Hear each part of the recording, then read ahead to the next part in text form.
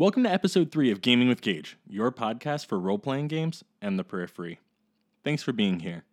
This episode is very exciting for me because I got the chance to chat with Shane Hensley, CEO of Pinnacle Entertainment Group, author extraordinaire, and creator of my personal favorite game system, Savage Worlds. Now, I hope you're not getting tired of hearing about Savage Worlds because I love it, and full disclosure, I gush a bit in this interview. I was super nervous to talk with Shane, but he was such a nice guy and we had such a great chat. They're up to a lot of exciting things over there at Pinnacle, and they just launched the Flash Gordon book. So if you haven't checked it out, I suggest you do. So you know what? Without any further ado, let's just get straight into episode 3 with Shane Hensley. I wanted to obviously talk to you about Savage Worlds. But first and foremost, let's start with some of the beginning stuff, which is you got your start in the role-playing game community and all of it with Torg, right? Wasn't publication for Torg? That's correct. And now you went back to Torg. I just want to touch on that briefly because I know a lot of people were very excited about your work with Torg the last couple of years. I did go back to Torg. I'm done with it now. My job was to rewrite the core rule book and kind of relaunch it. Mm-hmm. And I did that, and then came back to work, for my company and on our stuff. I never stopped, of course. Yeah. But my focus was primarily Torg for a good 2 years, while I also did some video game work and Pinnacle stuff. So it's been a busy couple of years. Yeah, that was one of the things when I was looking at all of the stuff you've done. It's like he really doesn't sit still. Nope, not much. Because we play Savage Worlds, and then so when Torg was coming out and your name was attached to it partially, I looked at it and it was kind of interesting to see.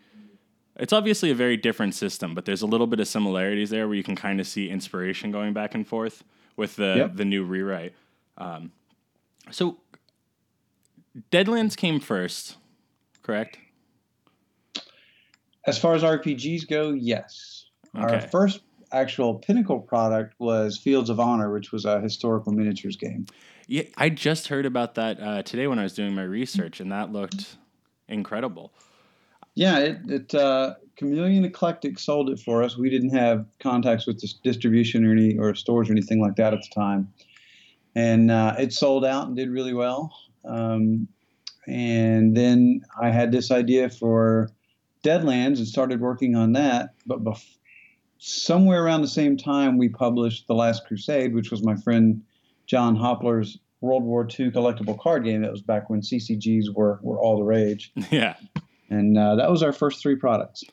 And you've gone back to those two kind of, I would consider them kind of like touch points of the Savage Worlds line as well. It's like the Wild West and then kind of the World War II, the Weird War type line as kind of 2 of the main points. Well, I certainly have a great interest in history. I have a double major in political science and history. Oh, wow. And so, yeah, I'm a history nut and I love it. And being able to mix the fantasy that I also love with it is a dream come true for me. So I'm working on convincing my group to play Weird Wars next. We're playing East Texas University right now. Oh, that's fantastic. Those guys did a great job. It's so amazing. I'm talking to Ed later in the week about it because I'm obsessed with it. Ed's a fun guy. Is he? Yep. Love playing with him. Yeah, if you hit any of the Texas conventions, you're likely to run into him. He runs quite a bit down there and is just a blast to play with. So if you ever get the chance, do it. Oh, I definitely will. My wife and I are moving in about a year and a half to Louisville, Kentucky for my job, my day job. And I'm also very excited because being in Louisville, it's such a centralized location. It's like there's so much cool stuff in Indiana and Chicago and Texas. Like it just gives me a more centralized location on which to play. That's right. Yeah. Mm-hmm. So we're really excited about that. So I guess I have this question. Full disclosure, I'm newer to gaming. I've only been gaming for about 2.5 years. I was one of those kids who always knew that I was going to like it, but I didn't have the friend with the books and the knowledge of how to run it for me. I couldn't find anyone else to do the homework until I was in my 20s. And now I look at it and it's this crazy world, and it's probably not the same world as you guys saw when you were coming up. and creating all of these amazing things. But I look around and I go, what possesses someone to create a new system, which you did a bunch of, but Savage Worlds is the flagship as of 2003, I think, right? Yep. So when you're looking around and you're seeing all these, because there's a lot of great games out there. Savage Worlds is my favorite. Savage Worlds is what I play. But what made you sit down and go, okay, this is something I have to make? Well, when we started with Deadlands, the truth was, I mean, there was no open license at the time, so you couldn't use the D20 system even if you wanted to. But I wouldn't have wanted to. I mean, besides, like most people, enjoying creating my own system, D20 and D&D, while I enjoyed it greatly for what it was supposed to do, I never thought it fit well with much else. You can't really do the Outlaw Josie Wells with D20. No. If the man with no name is a high level character and those were high level threats against him, they would be gunning each other down for 20 rounds before anybody died. Yeah. So I've always said you can't do guns in D20s, in my opinion. Yeah, and you can kludge it and come up with critical hit rules and stuff, and some people have done that pretty well, and some haven't. But it just wasn't a fit for the vision of the game that we had in mind. So we had a few core ideas, and I think the rest of it just kind of sprang up around that. Mm-hmm. And then the evolution to Savage Worlds, oddly enough, came from a miniatures game in between. Great Rail Wars was the Deadlands miniatures game, and it was kind of a boiled down version of the system. Mm-hmm. And after we played it and ran it and really enjoyed it for a couple of years, I thought about trying it for a World War II game, a Weird War II game that we experimented with, and that went pretty well. So it just kind of grew from there. And then, oddly enough, since you asked about systems and I mentioned D20, D20 kind of killed us. We did Deadlands D20, and we sold a lot of that, but the D20 bubble really, and then the subsequent crash, of course, really hurt a lot of us in the mid-tier. Yeah. Especially those of us who didn't embrace it or really do a lot with it, which is as much our fault as anybody's. There's no blame here, but that kind of killed Deadlands and other riffs and GURPS, and all of us took a big hit at the time because everybody was playing D20. But that also freed me up to do something new, and that's where, since I'd been playing the Great Rail Wars system with all these other things, we decided to do Savage Worlds, and I kind of thought it would be the last game I'd make, and then I was going to go off and do something else, and it took off. Now, there's a lot in common with the original Deadlands rules, and then you did Deadlands Reloaded for Savage Worlds. And then you mentioned riffs. You guys have riffs now. Yep. Is there anything Savage Worlds can't do? Well, obviously, I'm pretty biased, so your listeners can take it with a grain of salt, but I don't think so. I mean, I run very loosey-goosey horror adventures with a lot of role-playing and hardly any die rolling. And I run super crunchy miniatures battles and Marvel superheroes. In fact, one of the most fun games I've run in the last couple of years is Midnight Suns versus Justice League Dark. So it's like Doctor Strange leads Man-Thing and Satana and Ghost Rider and the horror characters of Marvel versus Dr. Fate and Swamp Thing and the horror characters of DC. And it's just this big PvP battle with some cool little twists and stuff, and it's a blast. And those are all big four-color characters. Oh, yeah. So it's, with a lot of powers, a lot of abilities. And we have people who've never played the game before after a round or two of this big battle are getting into it, and they understand the rules and all their powers. So to me, no, there's nothing it can't do. All right. Well, I do tend to agree with you. So I guess we're both a little biased towards Savage Worlds. I think one of the things that comes up sometimes, though, is when people are trying to do dungeon crawls with it. I think there's two aspects to that. One is the typical dungeon crawl, because we're all used to D&D, is an ablative hit point system. Mm-hmm. So you're kind of managing the resources from the start of the crawl to the end, right? Mm-hmm. And you're eroding your pile of hit points to the end. Yeah. Savage Worlds doesn't work like that. We boil it down and tighten it up to where it's just your bennies and your wounds. Mm-hmm. So to me, I think it does dungeon crawls just fine. It doesn't necessarily replicate D&D dungeon crawls because we intentionally weren't making a D&D system. But I've seen a few hacks out there by people who do who want a hit point system for that kind of dungeon crawl, and I think that would work just fine. It's not something we've done yet or really explored, but Yeah. that to me there's two approaches there, right? It's do it the Savage Worlds way, and that's what we would recommend, or change the setting rules and change the way damage works or something, or hit points. Which that's the only thing I could see. I am a much more freeform DM as well. I could see. I know some DMs in the community like a little more control.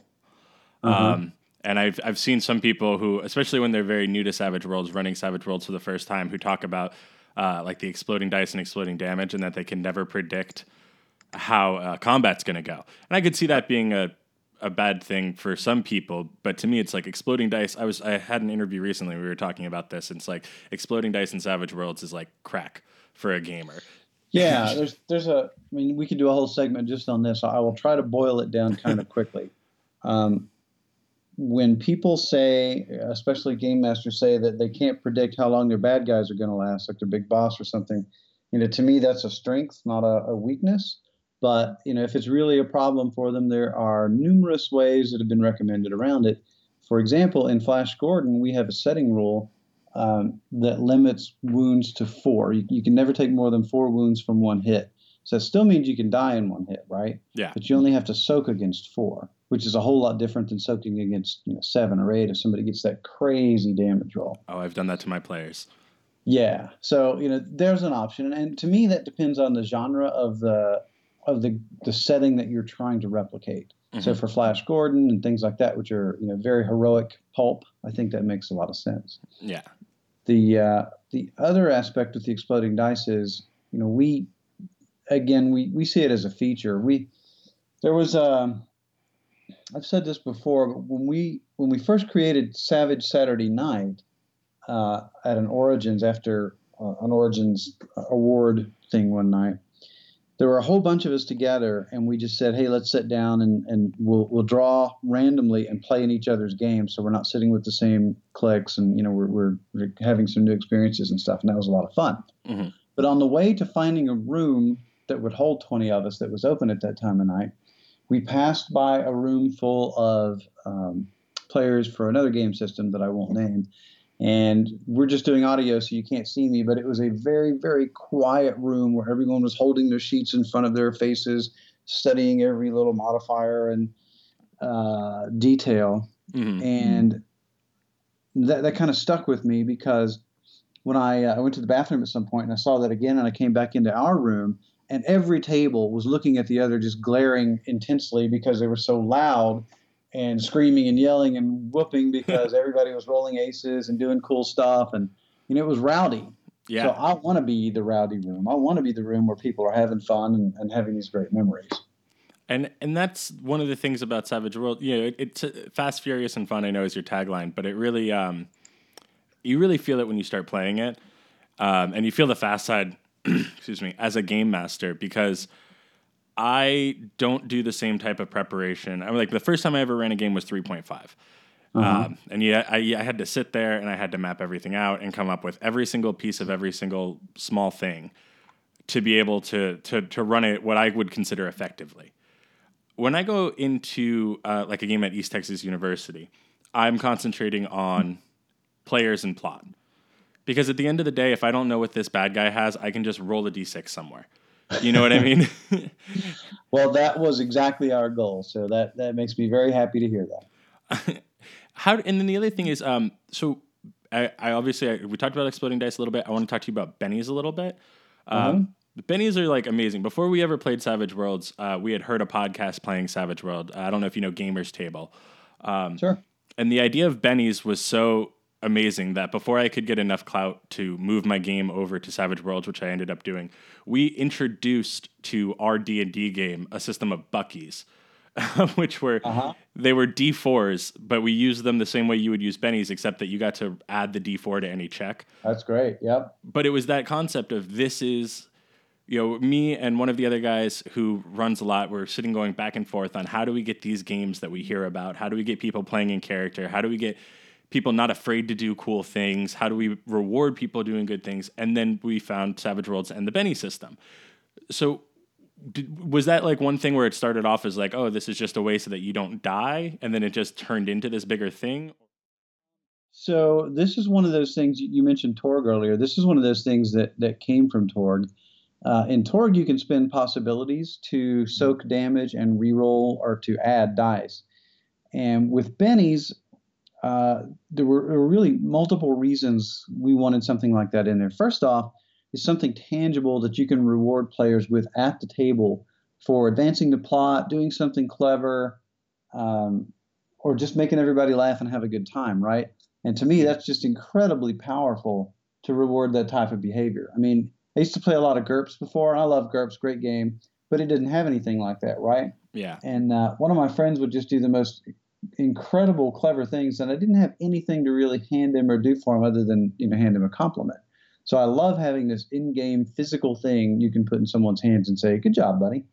Yeah. And then secondly, I think it's critical in today's games, somewhere between a narrative game like Fate or something and the crunchy games like D&D is where Savage Worlds lives, because the dice are still going to determine a large part of the story, and that's the way we like it.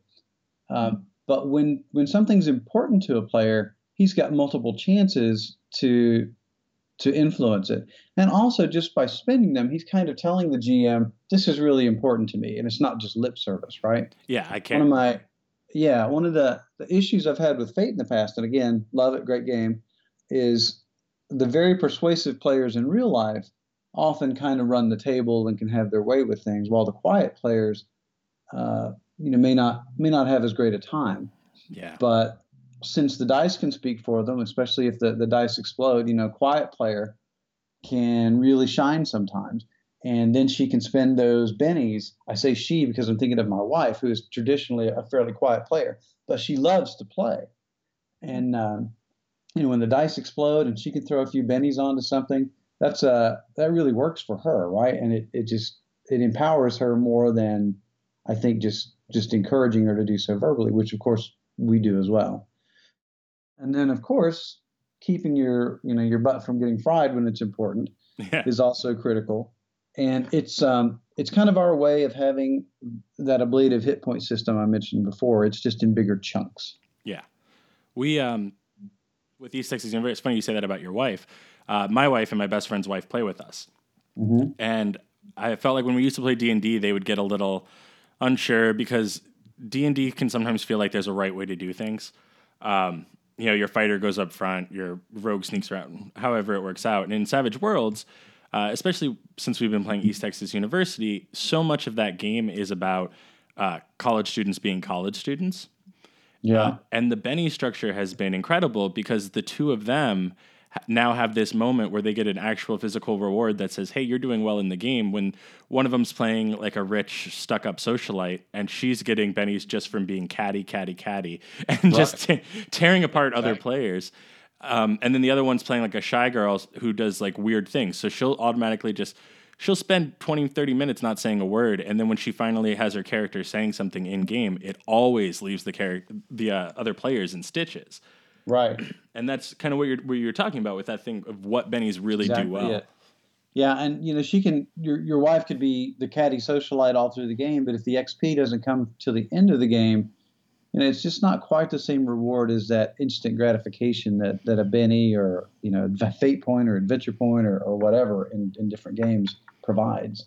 Yeah, and you also you kind of get the Benny race is what I kind of call it, which is when you're playing the game and someone does something that's hysterical and they get a Benny for it. And then everyone else kind of gets that like perk up, like I want a Benny. And now all of a sudden your session gets this really like fun energy and momentum as everyone's trying to kind of like be funny and be crazy and be in character and trying to earn bennies going back and forth. That's right. And something else I've seen too is some GMs worry about players having too many bennies.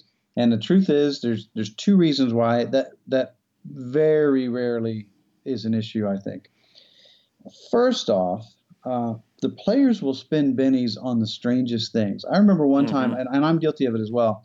We were doing a big dungeon crawl one time, and I was playing a rogue, a thief, and I wanted to open this chest that I had already decided was trapped, but I was going to be cool and avoid the trap, and I just wanted to show the rest of the party what a great thief I was. The trap was just going to make me fatigued or shaken or something very minor. It didn't matter. But I kept failing to roll. It was pretty hard. So I spent, I don't know, 4 or 5 bennies just to show everybody what a cool thief I was. Right? It wasn't going to hurt my character in any way, but it was important to me. And that's why I think they're so great.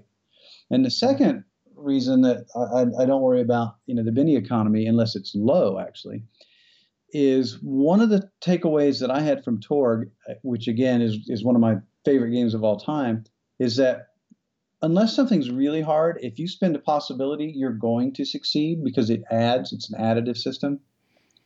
With bennies, it was really important to me to just let you re-roll. So if something is really hard, your odds of success are still not great. You have to get lucky and get the ace on the die. But that way, even with a stack of bennies 10 high, and I've seen them 20 high, I'll tell you why in a second, because people can still fail. Mm-hmm. So the 20 high at ChupacabraCon, what they often do, they raise money for charity there. Yeah. And people can buy bennies at $1 a piece. Oh, that's cool. And it all goes to charity. Yeah. So a great guy named Rich Spainhour down in Texas, he bought 20 bennies for the game, and he set them there, and he used them, and he still died at the end of the game, I think. He still made it to the end.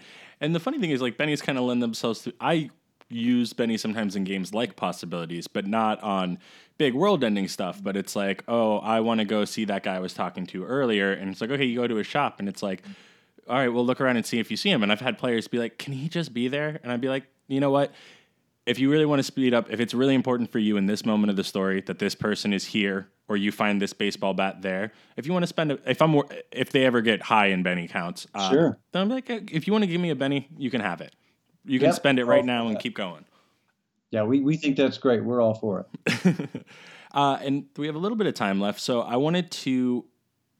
I saw something in an interview that you did with, I think it was with Ross.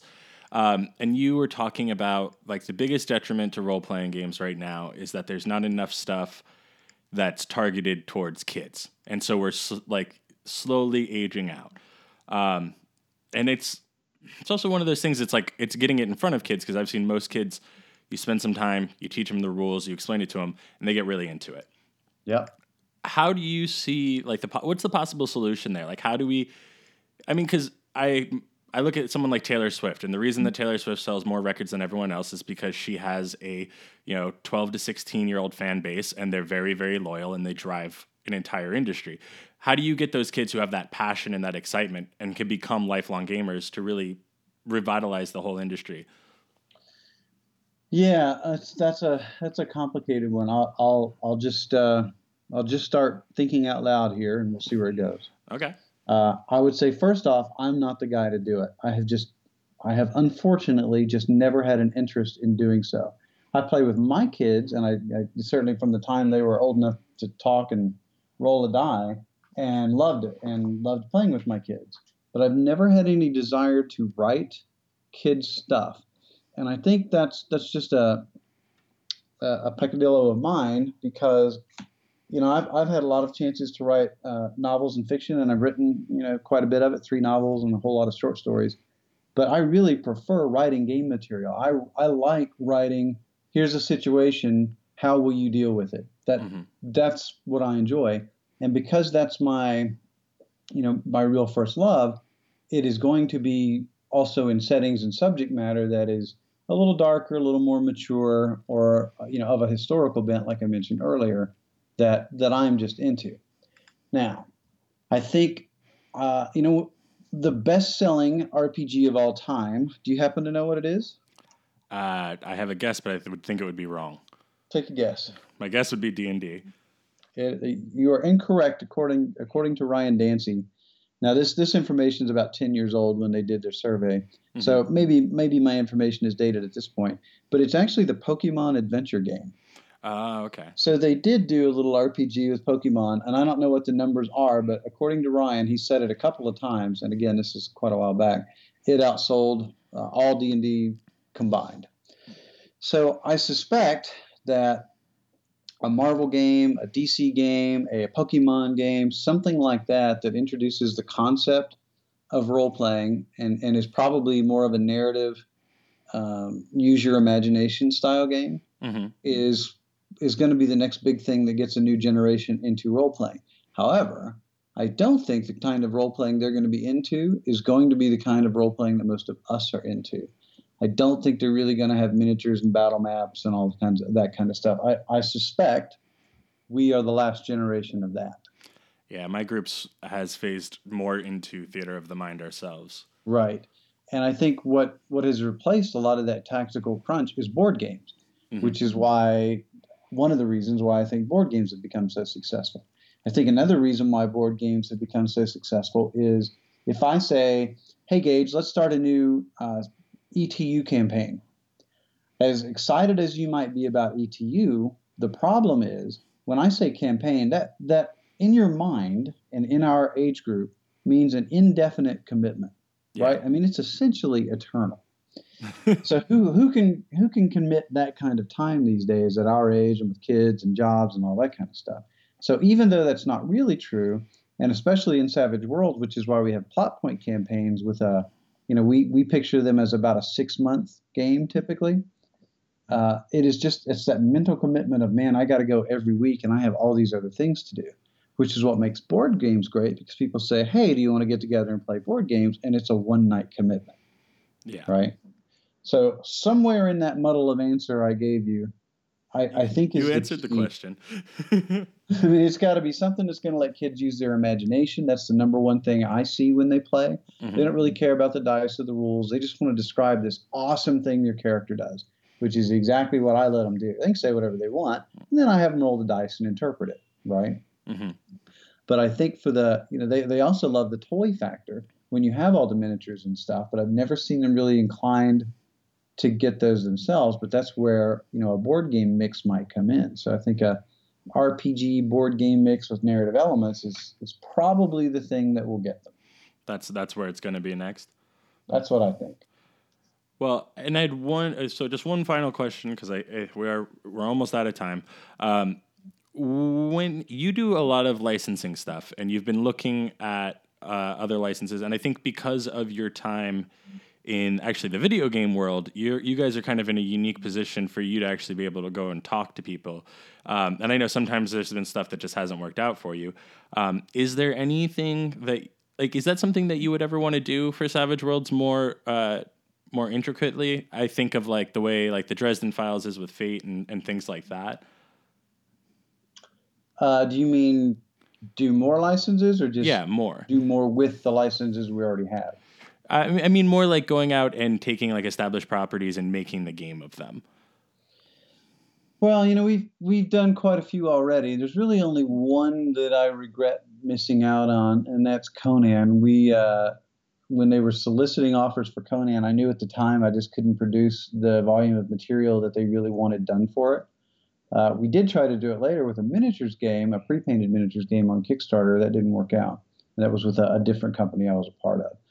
But as far as getting more licenses for Savage Worlds, I think our focus for the next couple of years is going to be supporting all the stuff we've already licensed and continuing to come out with stuff in new and different ways for people to play with it.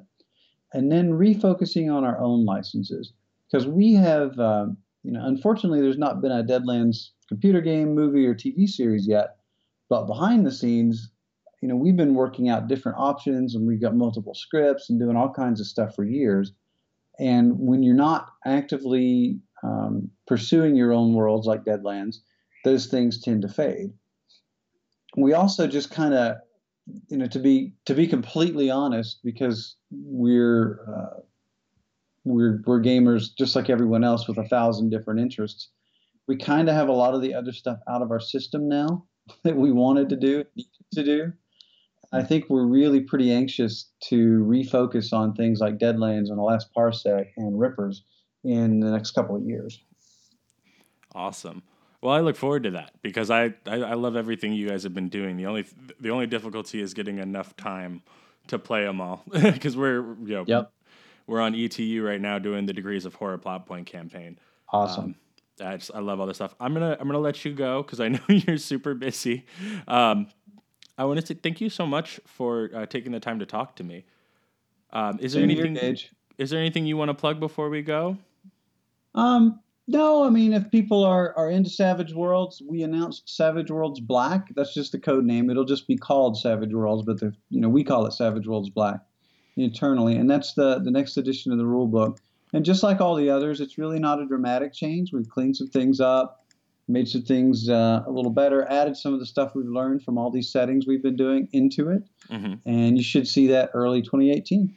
I'm super excited.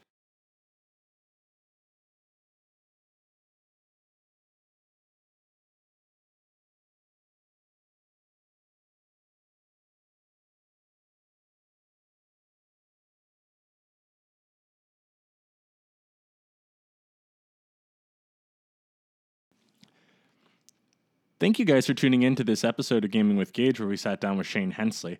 As usual, all of the products mentioned in the show can be found in the show notes with direct links to those websites. Whether or not you want to check out Savage Worlds, the Flash Gordon book, all of that type of stuff, GURPS, we put all of those links in there to try and make it easy for you. You can rate and review us on iTunes. It's the best way to get in touch with us. We also have links for our Twitter, Facebook, Instagram, and our website in the show notes. That's the best way to get in touch with us and let us know what you're thinking. If you have any questions, concerns, comments, areas of improvement, whatever it is, let us know through there. Thank you so much for listening, guys, and we'll be back next week with another topic episode.